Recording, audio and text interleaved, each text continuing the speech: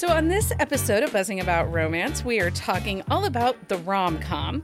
And for this episode, I'm joined by three amazing rom-com authors. So I would like to welcome Karen Gray to the podcast. Welcome back, Karen. Thank you. And then Lainey Davis is joining us. Welcome to the podcast. Thank you. And then we have Susannah Nix. Welcome to the podcast. Thanks. I'm excited to have you all here. We're excited to be here. I am anyway. I don't know about you two. I love anytime I get to talk about rom-coms. Right. Well, It's kind of like a small meeting of our regular Friday group. So that's always good. Yeah, too. I chat with these ladies every Friday when I could make it. when you can make it. That's kind of nice. So that's something that is interesting to me, kind of the coupling or grouping up of authors that they do, because I think being an author can be pretty solitary, right? Like, because you're Absolutely. Yeah. Very much so. on your own with your Yeah. ideas. Yeah. And, I have a pretty rich literary community here in Pittsburgh, but nobody's writing romance. And it's just been so wonderful to talk. We talk every week, this group of rom-com writers. So Karen and Susannah and a couple others. A couple, it's a ton. It's a It's, lot. a big, it's a pretty big group. Yeah. I'm like a natural hermit. So like I have to actually force myself to socialize and seek out authors and do things because my instinct is to just like, go into gremlin mode and just like, just do my own thing in my own head all the time. And that's not really great. No. No, it's kind of like really, I started a podcast so I could talk about books with people because I work from home, and at the time I was homeschooling my children, but now they're college. And so I had no one to talk about books, and my poor husband did not want to talk about romance books 24/7. But now he listens to me talk about them with other people. So Poor man. poor guy. He'll survive. So let's get to know you three just a little bit before we talk about the rom-com, because I have questions about the rom-com. Lainey, what is something you love about romance? What is it that draws you to romance? I love that everything works out. And it's not just that the hero and the heroine or whatever pairing or tripling it happens to be in the book, but everybody's interpersonal relationships work out, everybody's career aspirations work out, and I just find that so comforting, and I need that. Yeah. And I love it. What about for you, Karen? What is it about romance that draws you in? I think it's the sense of hope that it's like we're acknowledging in the universe by both writing and reading romance that I would disagree with Lainey in that I feel like it doesn't have to be. What I love is that things work out, but not the way you necessarily expect them to, which I think is true in life if you can have that attitude. So to me, it's kind of like a reminder and just that feeling of that there is hope, and we can always find some way to heal our wounds, I guess, and to come together. So Susannah, what about for you? What is it about romance that draws you in? So I originally, when I was going to start writing original fiction, I thought I was going to be a fantasy writer, and I was going to write these big epic fantasies with all this world building because that's what I used to read. And I realized as I was trying to write this book that the only parts of it I actually cared about were the parts where the man and woman who were attracted to each other were in a room forced to talk to each other. That's all I wanted to write, was put two people who are meant to be together in a room and make them fight, talk, flirt, whatever. That's all I wanted to write. And so I realized, wait, why am I writing fantasy? I should be writing romance. There is something about that, forcing someone to face their feelings, and, the push to make what you want, your dreams, to happen. And getting to relive that sort of that first blush of love, that first realization that you have, there's that feeling that you get in your chest that's all like tingly, like when you first fall in love or realize you might be falling in love, or you first realize someone is falling in love with you. Like I love getting to relive that feeling with every book. I love the Ding, ding, flirt. ding. I What? like that too. You, Ding, ding, you ding. I like like that that too? too. So I love the flirting of romance. And I married, I've been married for 25 years. So we don't really flirt anymore, right? Because, life and whatever. But I love the flirting that happens in a book, the banter, the subtle signals that, indicate interest and stuff like that. And I think it's kind of fun. Now, I will tell people I will fix your words because that's the day job is the copy editor, developmental editor, but I cannot write the words. But I love when you guys give us really great banter and really great flirtiness in a book. Is that challenging to write or does it just kind of happen? Some of it just happens for me. This is Lainey speaking. I do have to work on that. That is usually my work in revision, is adding more of the banter. And honestly, the more I listen to audiobooks, the better I get at dialogue, I think. I have to Yeah. say that it's funny because to me, this is Karen, and who was an audiobook narrator for a long time and an actor. That's what comes first. Is I like when was um I was a reader before I was even an actor, before I was doing any of this stuff. And I always loved reading about what authors I loved reading what authors said about their writing. And when people talked about the characters, that the characters would like do their own thing and talk in their heads without being under their control, I thought that was total bullshit. But honestly, that happens to me. And if I can just get into the zone, then I just have to take down the dictation of the conversations that are going on. And the hard part is then putting in all the blocking, I guess, in a way that other people can see it the way that I see it. But like I said, it's like they do. Once I find the characters, once I get them set up, then they just start talking. Yeah, that's how I know I'm in the groove with a book is that like I will write just the dialogue first, just back and forth, back and forth, back and forth. No internal monologue, no description. I don't know what room they're in. I don't know what they're wearing. Like it's just the dialogue. Like that's kind of my outlines almost when I'm first working on a story. Now, I'm not saying the dialogue is easy. Like the witty banter, like it takes forever to perfect it. So it's actually witty and not just whatever like crap comes out of my head. The crap wants to come out of my head when I'm in the zone. That's so interesting that you two do it the total opposite of me. I love that. So, Susannah, do you see your stories as a movie? Or is it just voices in your head? Or is it just one inspiration point and then you write? How do your ideas come to you?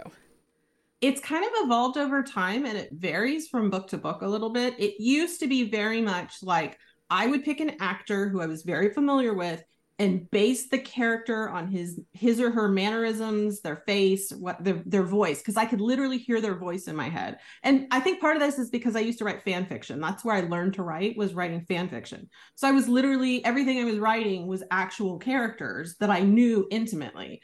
And so when I first started writing original fiction, I would pick an actor and I would hear their voice saying my dialogue in my head and see their face making the funny faces and try to describe them. I don't do that as much as I used to. I think I've evolved sort of past that. So now I just kind of make up imaginary people in my head. Okay. But it does kind of play out like a movie. Does it? What about for you, Lainey? Does it play out like a movie? Is it just voices in your head or is it one plot point and you just kind of go? Yeah, that's such an interesting question. When I'm starting I write in series, interconnected series. And when I'm starting book one, I think it does kind of start out like a movie. But by the time I'm at like book four and I really know these people, then it's just, I don't know, it's just pouring out of me and I'm the vessel that The conduit to the paper. Yeah. I love that. What about you, Karen? Well, I learned, as well as being an actor, I taught acting and I taught vocal production for a long time. And through that experience, I learned that my imagination works physically, like in my body, and then orally, and visual is the last, which I think is why it's hard for me Like I used to think I had no imagination when I would take acting classes because they would say, picture yourself in a safe place, in a beautiful place. And I could see nothing, literally nothing. And I thought, I have no imagination. And then somewhere along the line, I think it was working with students where I finally realized, wait a minute, not everyone's imagination works this way. People have like different ins. So when I finally started to recognize that for my own acting and for students, I mean, look at me. My hands are going. And I would like when I would do audiobooks, I was constantly hitting the mic because my whole body sort of does. So when I'm writing, sometimes I'm like moving as I'm typing.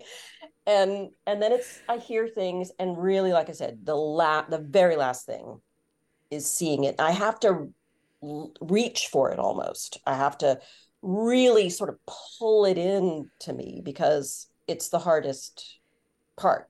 That's so fascinating. So That's completely the opposite because I really see it. Like I have to know what furniture's in the room. I have to go in Zillow and find what their house looks like, and then I have to furnish it and know I have literally block the scene in my head. Like they're actors and I'm their director. Like I have to see where they're walking around the room as I'm writing. That's so funny. So it's really interesting. We just recently learned, my husband and I were having a random conversation based off of TikTok, which seems to be our life these days. But I didn't realize that when you're in school and a teacher says, close your eyes and picture a flower, that some people don't actually see a flower. Like, what? Because I close my eyes, I see the flower.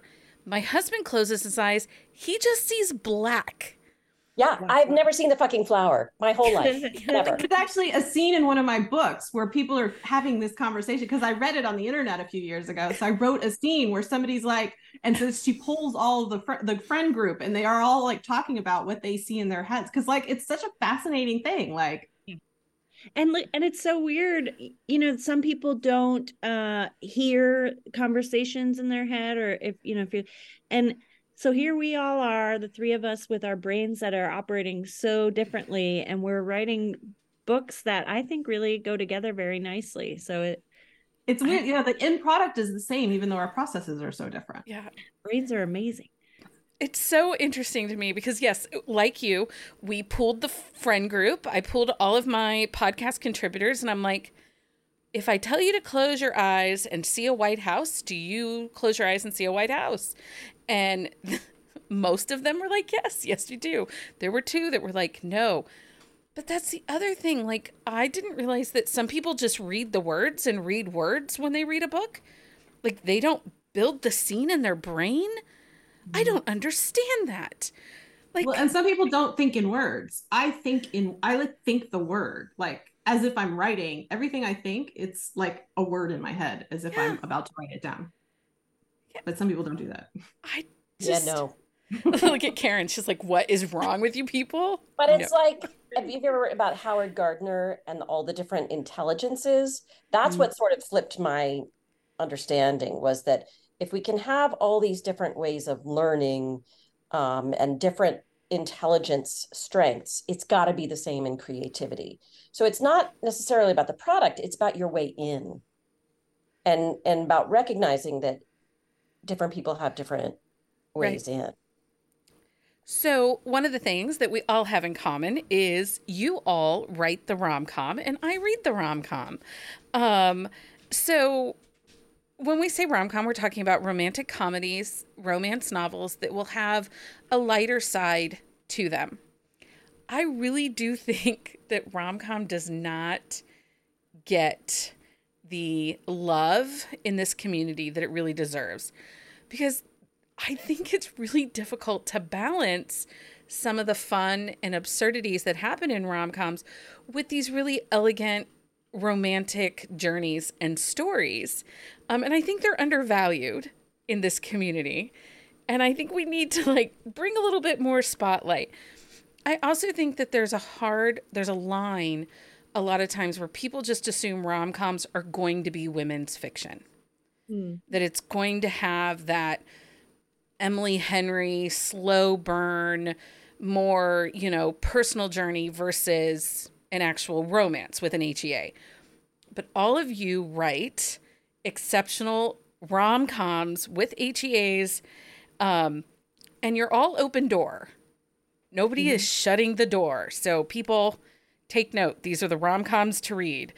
Because one of my series is closed door, just FYI. Well, I did my know series is closed door, but the others are all super steamy. I did know that because I was going through things, and one of my contributors, Jenny, is a huge smarty pants romance person. Like she is, and she's like, well, you know, she did write a series that was closed door. I'm like, it gradually gets steamier as the series goes along, because it was my debut and I wasn't ready emotionally to go full on explicit in my debut novel, so it like gradually gets steamier, leading people into the steamier series to come. That's okay.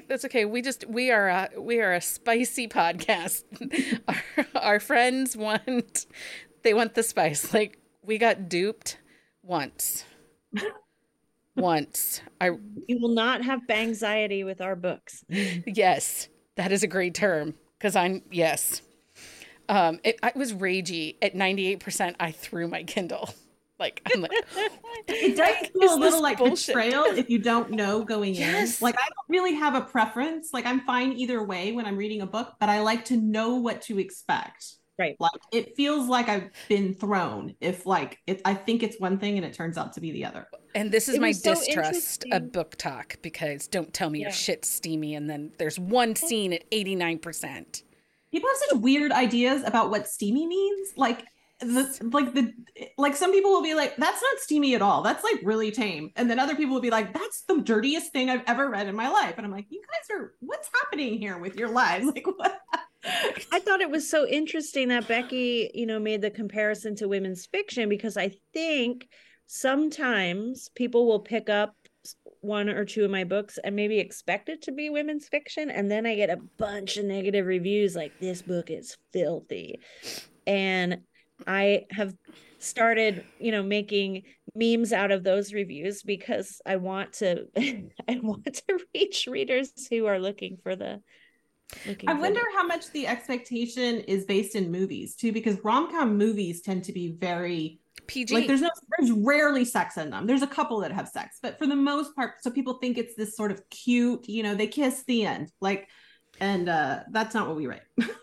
That's a really interesting point. I think there's a continuum in rom-com on so many levels of both the sexiness, but also the personal journey, as well as the kind of humor. All of those things exist in a continuum. Do you know what I'm saying? No. Yeah. I can agree with that. I agree with that. I do think that traditional rom-com movies that take place in theaters by big production companies tend not to be spicy. But if we look at some of the rom-coms that are being produced, say, over in the streaming realm, like over on Netflix, Sophie Kinsel had one come out earlier this summer that is, I can't think of the title, but it was based on one of her books, and it had a scene in it. Like, it had spicy scenes. And I don't think it would have had those scenes had it gone into movie theaters. Well, I mean, there was a period where they kind of took sex out of movies for the most part, especially movies that were about women. It's like women were allowed to enjoy sex. Yeah. And people didn't want R ratings. And any woman that experiences pleasure on screen, it's an automatic R rating. And they didn't want that, because then you can't sell as many tickets. But yeah, streaming gives them more freedom. There's one called Holiday, I think, on Netflix. I love that. Yes. Super raunchy. Like, I was like, raunchy rom-com. Where have you been all my life? I need more of those. Well, I was really into the one a couple years ago with Brooke Shields and Carrie Elwes, and the castle one in Scotland. Loved that it was like people in their 50s like still being horny, and it was a fade to black movie, but it was there was a bathtub scene, so I was here for that, and I'm here for it in the page as well. I think what people think of Tom Hanks and Meg Ryan, and like they never took their clothes off. Like, nope. And I really am liking the movement of, I'm trying to think of the one that I watched recently, like, she went sex toy shopping. And I'm like, okay, great. This is awesome. Let's do more of this. That is definitely a theme in some of my books. This is good to know.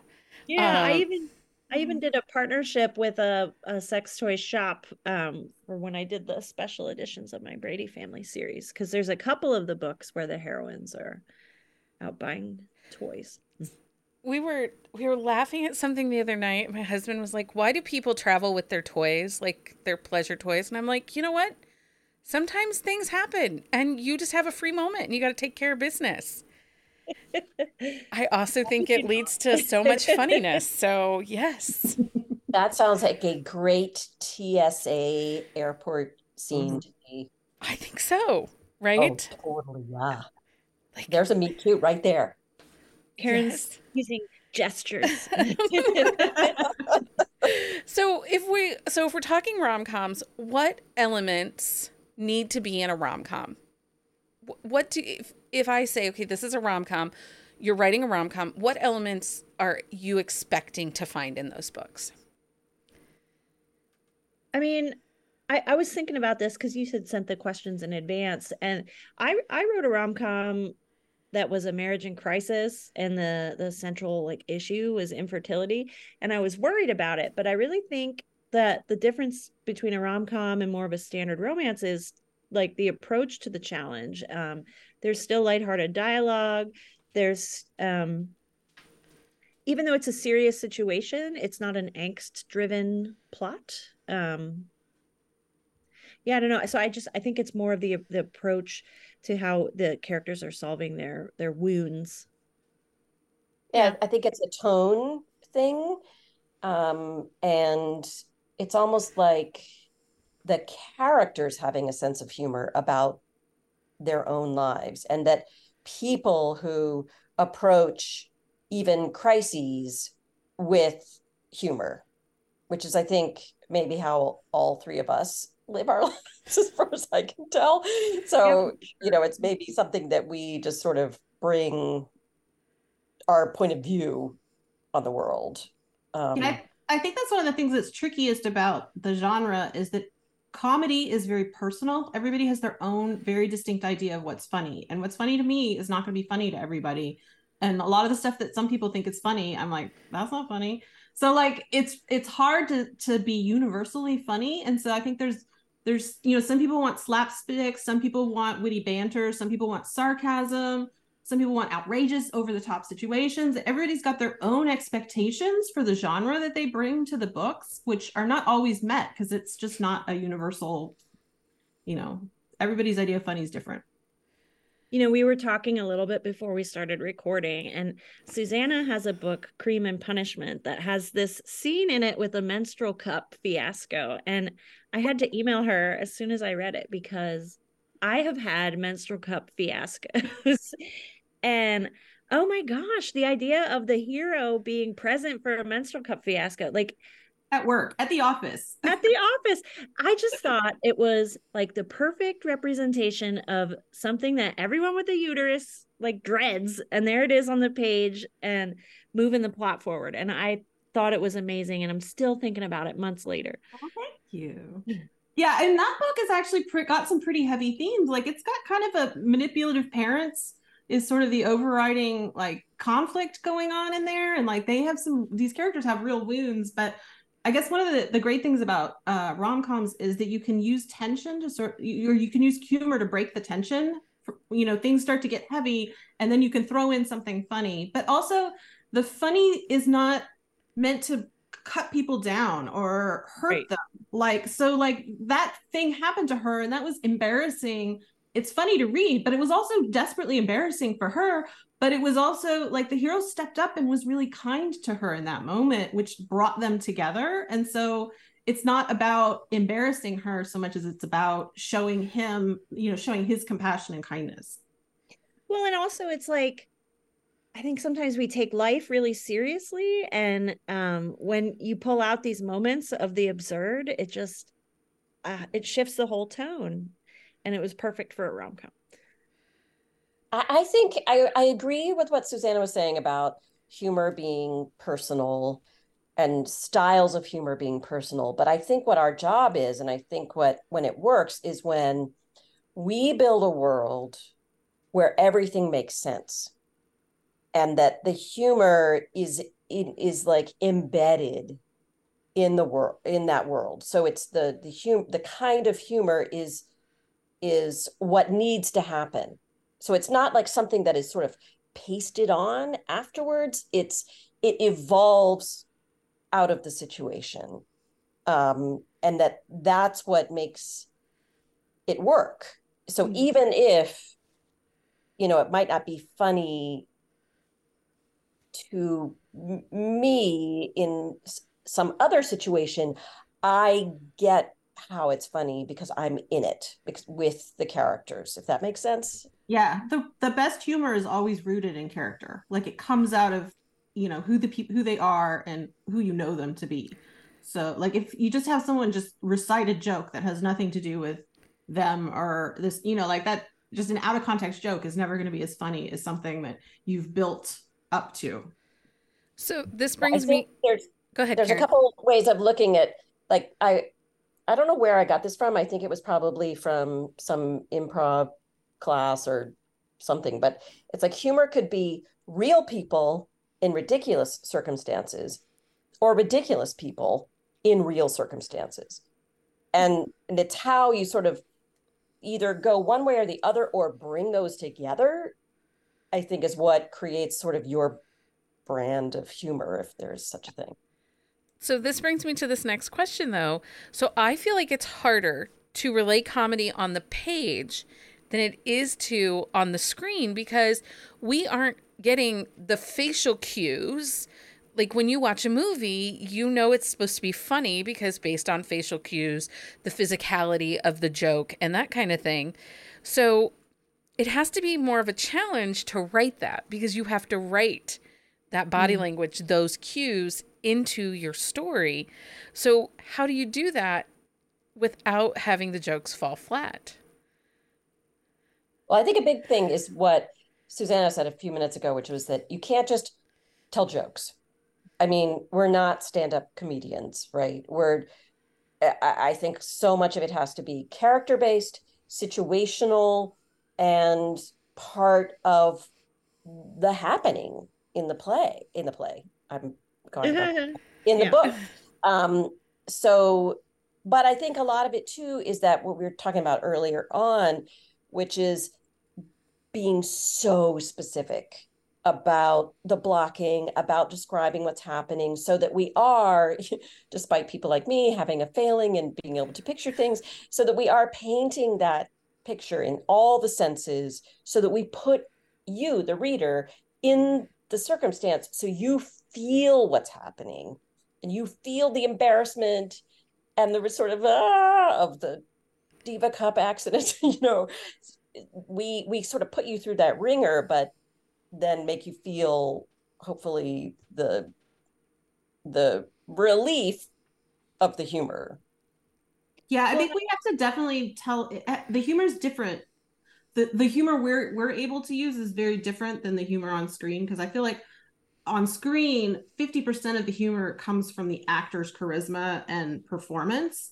And so you can have a line that on the page is not funny, but the way the actor delivers it makes it funny. And I can't do that in a book. Like, I just can't describe a character saying 2 words in a way that's going to make you laugh the way a talented comedic actor can make you laugh by saying 2 words. Like, it's just not going to be in my arsenal. So you do have to come at it a little bit differently. You have to sort of set things up a little bit more.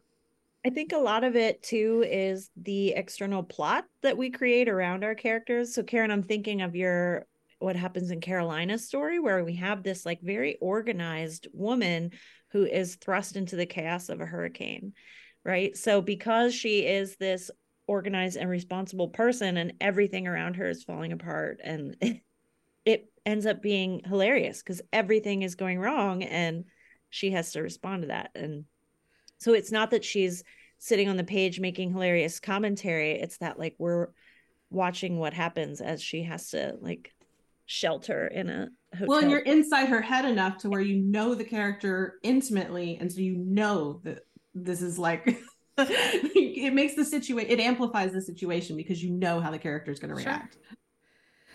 Do you think, So I personally always synonymously put meet cutes with rom-coms. Like, to me, that's kind of a checklist element in rom-coms, but I have read some that don't have meet cutes. But typically, I come to expect it. Do you think rom-coms need meet cutes? What about you, Lainey? Do you think they need a meet cute? So, I'm thinking of my marriage in crisis rom-com where we start out and the couple's already married. But all of my other rom-coms, I do have them meet one another in absurd ways. And I do think it's related to what we were just talking about, where we've set up the character's personality traits and then thrust them into some sort of situation where they're a fish out of water or something. So, and that is when I have them meet their love match typically. So yes. You need meet cutes. What about Apart I from think the marriage it's important to set the tone early in a story to let people know. You want to cue readers that this story is going to have humor in it. This is not like a serious, dark, angsty story. And so I think that is a good use of the meet cute. Like it's a helpful tool. If somebody says you have to have a meet cute in every rom-com, it makes me want to try and write one that doesn't have it, just to prove I can do it. But so, I mean, I think it's possible to do it without it, but I do think it's a really useful tool that I think there's a reason that most of them have it, because it is. I'm not telling you they have to have it. It's just like synonymous in my head. You say rom-com, I think meet cute. That's just, Karen, do they need meet cutes? Because I will say your latest release, I Want It That Way, didn't really have a meet cute. No, I don't purposely put them in, but what I'm thinking about is what Susannah just said about tone is that, so I think when you first bring when we first meet the hero and heroine, whether or not they are meeting for the first time, but when we as a reader meet them together, that's got to be where at least one of them, if not both of them, are their most vulnerable, right? And so there's got to be some big problem. And in a rom-com, I think that's an opportunity for humor. Whereas in a different genre, it's an opportunity to just torture them more. But I mean, we torture them, but it's in a funny way. In a funny way, with bodily fluids.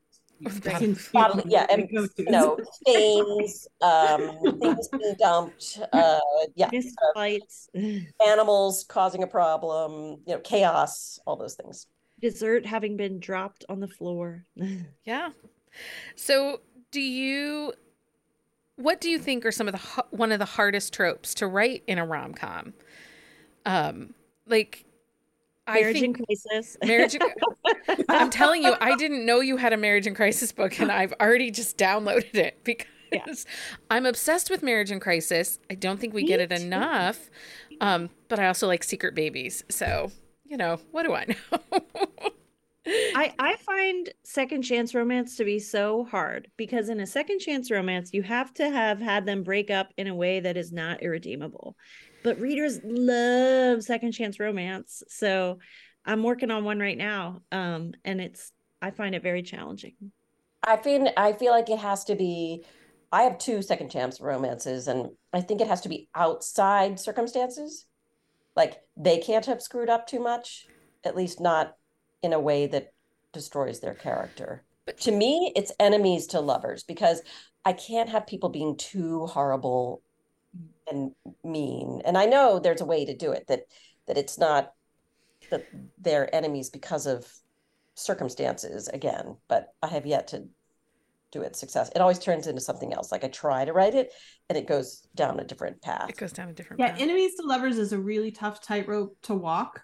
For me personally, I think people often go, in my opinion, personally, but for my preferences, people often go a little too far in the whole setting them up as enemies, and then I can't root for them because I feel like they've been too mean to each other. And so I have a really hard time bringing people back from it's hard. It's a hard tightrope. I struggle with enemies to lovers. It's one of those where I can't tell you the number I've read where at the end of the book, I'm like, did they even like each other? Yes. Oh my God. I know they're together, why but are they together? Yeah.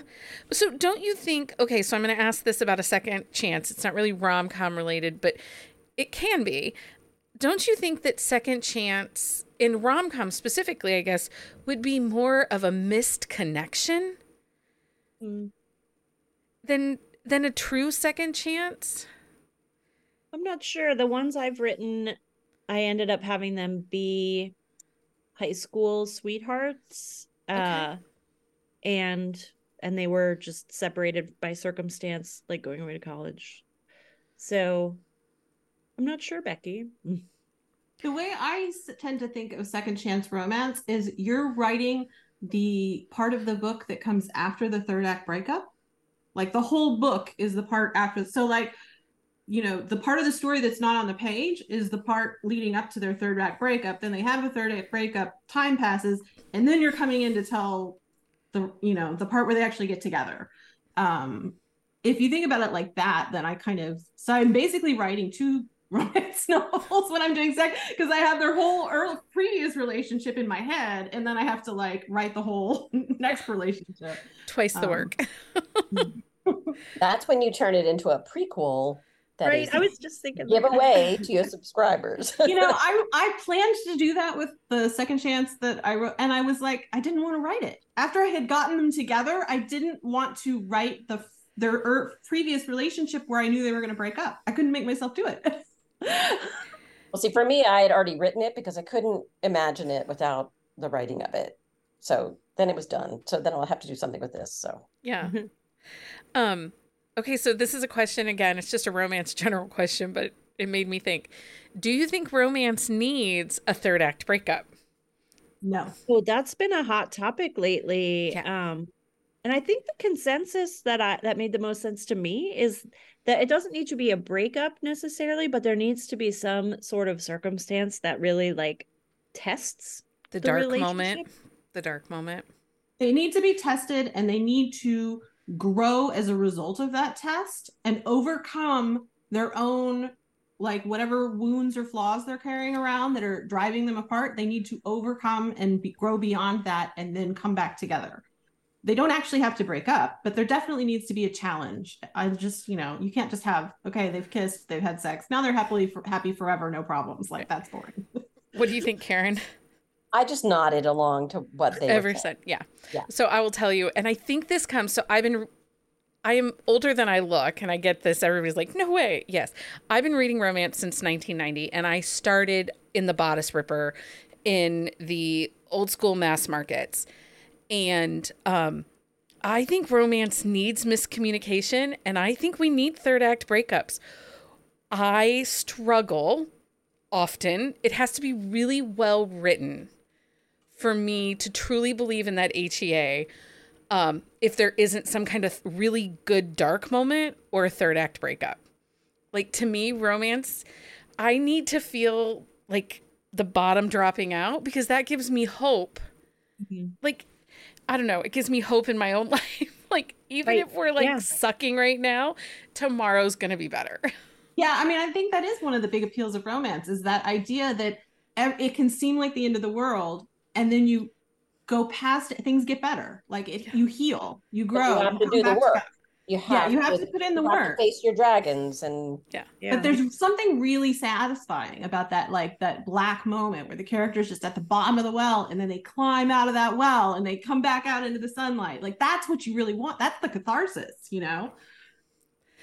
Some of the stuff I've been reading lately is about how Gen Z, you know, has gone through so much adversity at a like pivotal moment of their life with the pandemic, that they really are seeking some books that don't have the adversity, right? Where it just carries on as a happy story. And I think of stuff like Legends and Lattes, and maybe some of the more like cozy holiday romance, which doesn't necessarily mean there's no spice, but I think there is a value in a nice snacky book with no drama whatsoever.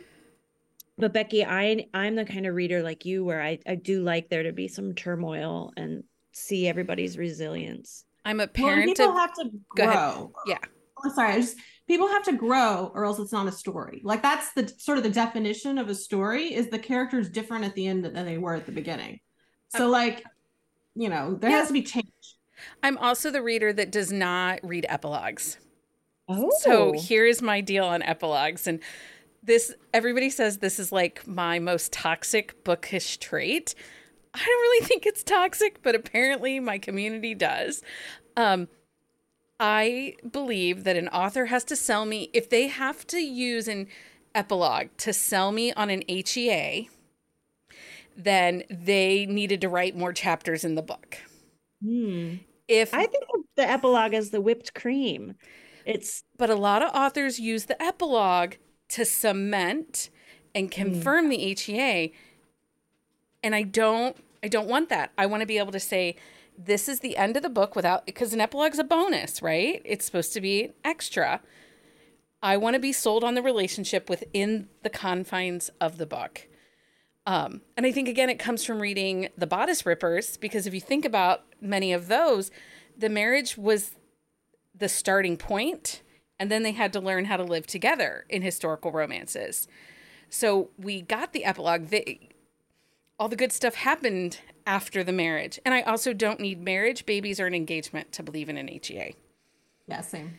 I don't need it. I agree with you in theory. And when I first started writing romances, my instinct was not to do the epilogue because I find epilogues really boring because there's no conflict. But people wanted them, and I got tired of reading reviews complaining that there wasn't an epilogue. And honestly, two of my favorite writers, Kylie Scott and Charlotte Stein, don't write epilogues, and their characters, she cements the HEA and then bam, the story's over. That's it. As soon as the characters have like committed to each other, end of story, go, and I actually kind of, it makes me kind of sad because I'm like, I just want a little bit more where they're happy. I just want to see them happy. Sawyer Bennett does not write epilogues. I can give you a list, and a lot of them are authors that came out of writing in, like, because Kylie Scott, she wrote some in the Love Swept categories, which were longer categories than, say, the Harlequin special editions and stuff like that. But a lot of them came out of that where it was a continuing series, and the next couple started where the last book ended. So they trained their readers to not expect the epilogues. And now I don't want them. Sarah MacLean's book, not Bombshell, the latest one just came out, and she always like introduces like the key tension of the following book in the epilogue. And now if I had taken your stance on it, I wouldn't be sitting here like, I have to wait an entire year to find out what's going to happen with the Duchess. That's just, one of those things. How do you feel that rom-coms have changed over the years? Well, I think it goes a lot to what we were talking about earlier about sex and women's pleasure. And I feel like this is a very political thing, and that we are much more comfortable in centering women's pleasure and women's sexual fulfillment in our books than even, I don't know, like 10 years ago. Yeah. I think Karen nailed it. Yeah. Okay, so we had questions because some of our community equate rom-com to movies. So we're just going to ask if you can think of a book. It can be your own book. Self-promotion is absolutely encouraged. So if you were to like these following rom-com movies, what books do you think give similar vibes? So first up is How to Lose a Guy in 10 Days, which is a coworkers, close proximity, she's the boss, fake relationship. Yeah, this is Lainey. I think if you're into that vibe, then you will dig Sarah Hogel's You Deserve Each Other, which is not a workplace romance, but they start out engaged, but they hate each other. And so they're each trying to figure out how they can get the other one to bail on and break up the engagement. And it's perfection. What do you have, Karen? How to Lose a Guy in 10 Days. I was wrong. They're kind of coworkers, close proximity, but she's not the boss. They're competing, right? It's the one with Matthew McConaughey, right? Either rival journalists or something. Yes, rival magazines. I don't read Rivals to Lovers very much. That's okay. That's okay. Yeah, I got nothing on that one. That's okay. So the next one is The Proposal, which is She's the Boss. That's Sarah Bullock and Ryan Reynolds. And Yeah, I can do this one. okay. I know that I love this movie. So and it has hilarious Betty White scene in it. yes. Yeah, so that's a marriage of convenience. It's a green card marriage, and he's her assistant. And she's the mean boss.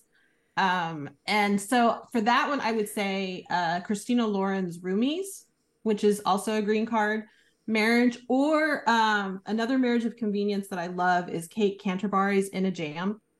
So fun. Yeah. I love it. And it's not, I like Kate Canterbury because her humor is not so much the slapstick. It's more witty dialogue, but then also there's a little girl who just swears up a storm and dresses like a pirate, and it is the funniest thing. Like, this girl's just always dropping F-bombs into every she's just there commentating with like swear words, this little like 6-year-old. The best part in that book are the names of the dogs. Yes, like the dogs Bernie are Sanders and there's not that much slapstick in it, except for though there is like a sex toy scene that's pretty slapsticky. Yeah. I don't know what movie this relate to, but I just finished reading Yours Truly by Abby Jimenez, and I got to tell you, a swearing parrot that gets me every day.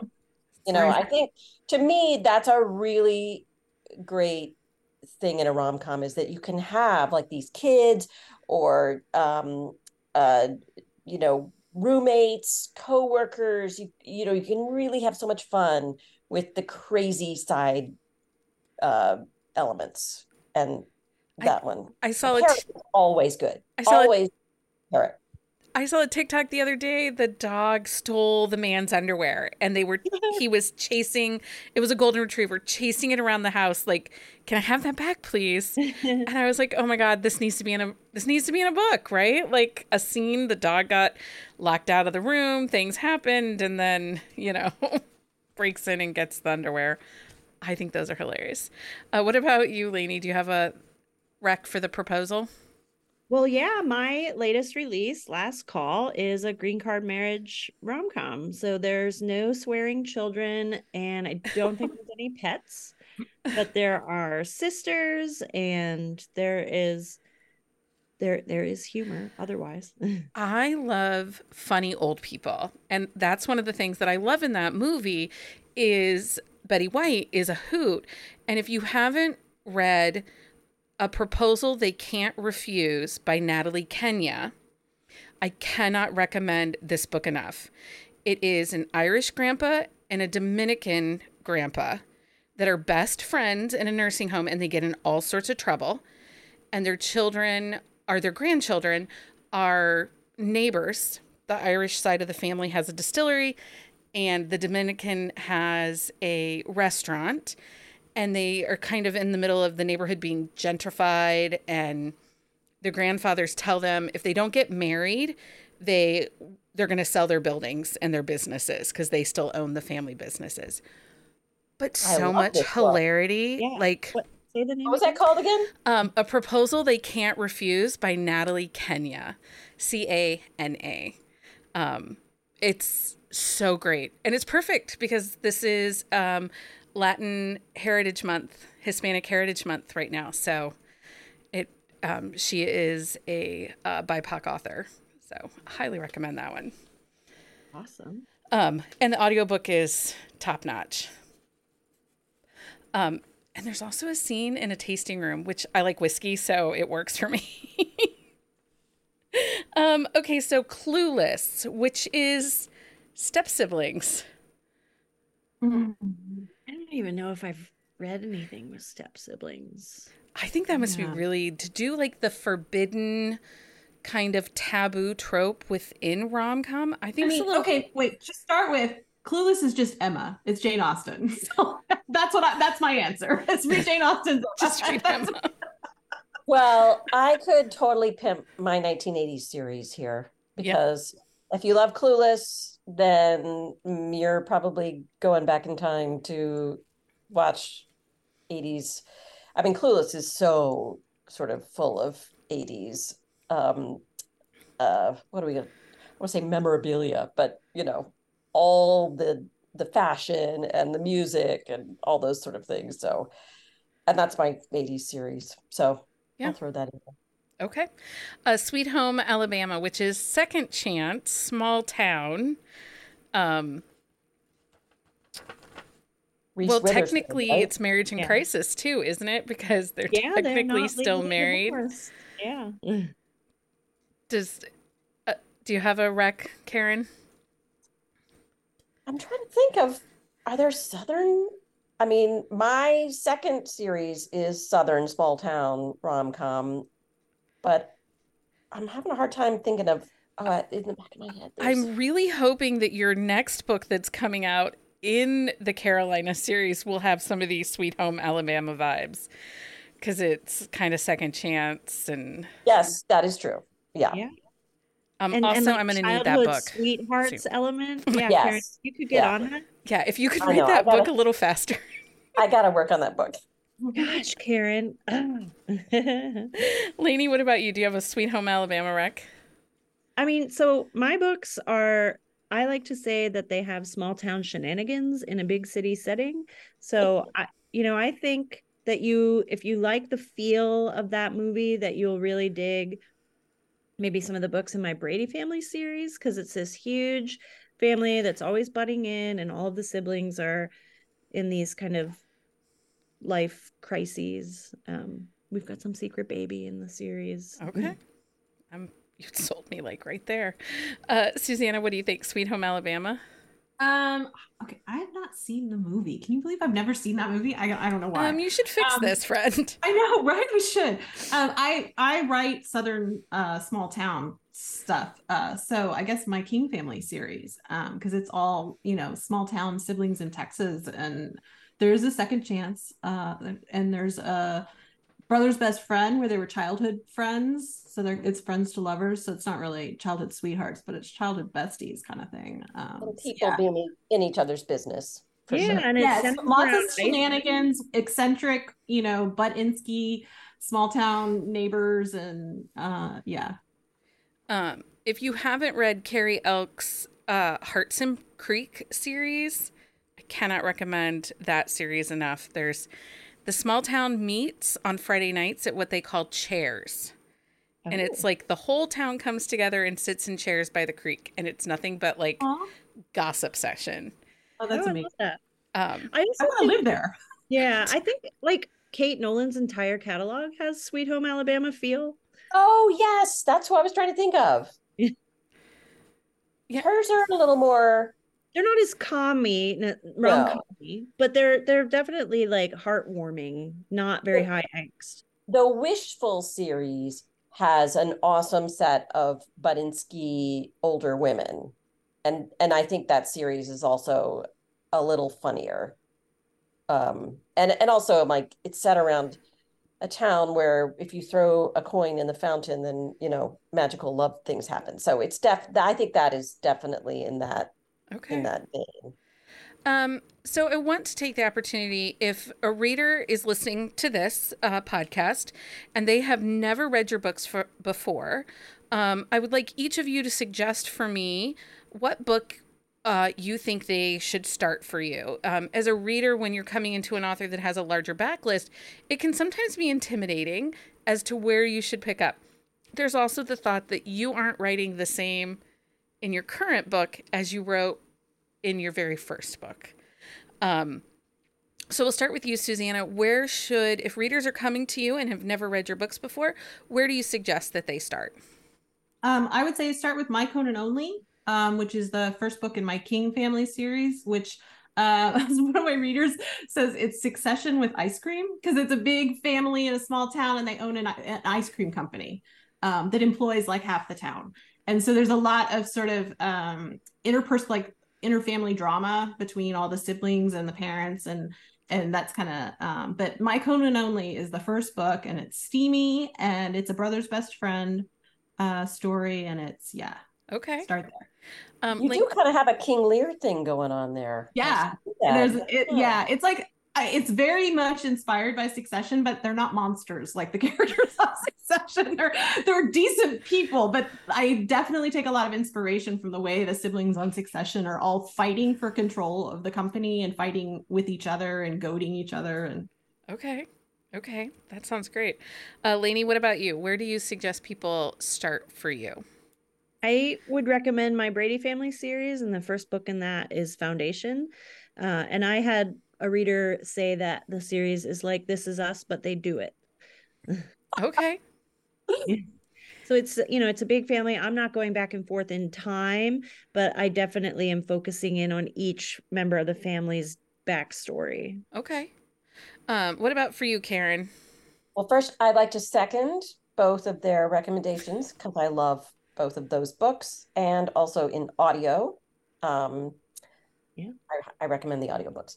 I think weirdly, I would suggest you start in the middle with Child of Mine, which is the fourth book in my 80s series, but it kind of spills over into the 90s series. So if you read that and you really want to stay in the 80s, you can go back to the beginning of that series. But if you like, no, I think I'm a 90s person, then you can move forward into the 90s. And there's a little bridge novella that takes you from one to the other. Plus, it's a secret baby that I believe, like, if you don't like Secret Baby, you're going to like this anyway.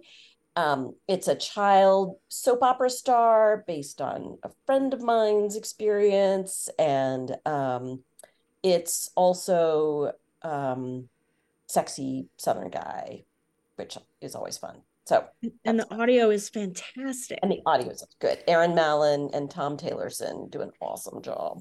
And I think that's that was where one thing I I want to started say with about you. rom-coms is that I do think casting a rom-com is more important, is hard, and you have to really be careful when you're, because I mean, I'm just going to say this, just like writing, it's harder to write comedy than it is to write tragedy. It is harder to act comedy than it is to act tragedy. And to find someone who can find the jokes and make them land and make them real is a challenge. I think casting is so much harder than people realize for your characters of your book. I know that many readers, listeners, want their favorite narrators to do, like, they would want every book by that narrator that they read. I personally don't. I don't want certain voices in every book because they don't fit. Like, I'm a huge Sebastian York fan. He reads it, I listen to it, like, obnoxiously so. But saying that, I don't know that I want to listen to him do rom-com. I don't think that's his area.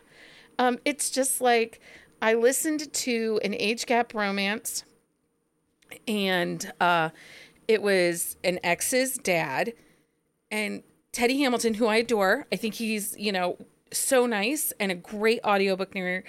He did not have the daddy vibes. And I was like, oh, no, this is not for us. So I ended up eyeball reading it because I was like, yeah, I just can't see him in this suit wearing, gruff, businessman type. It just didn't work for me. Like, that wasn't that voice. Karen recommended Tom Taylorson to me for my series, and I have a book or two in there where the hero is in his 50s. And I was nervous because Tom did so great voicing my heroes who are in their 20s. And, both Karen and Joe Arden were like, just trust him. Let's see what he could do. And boy, howdy, it really, you can tell that he is a trained actor because he just became Mick Brady, as, I don't know if it was easy, but as beautifully as he became Zach Brady.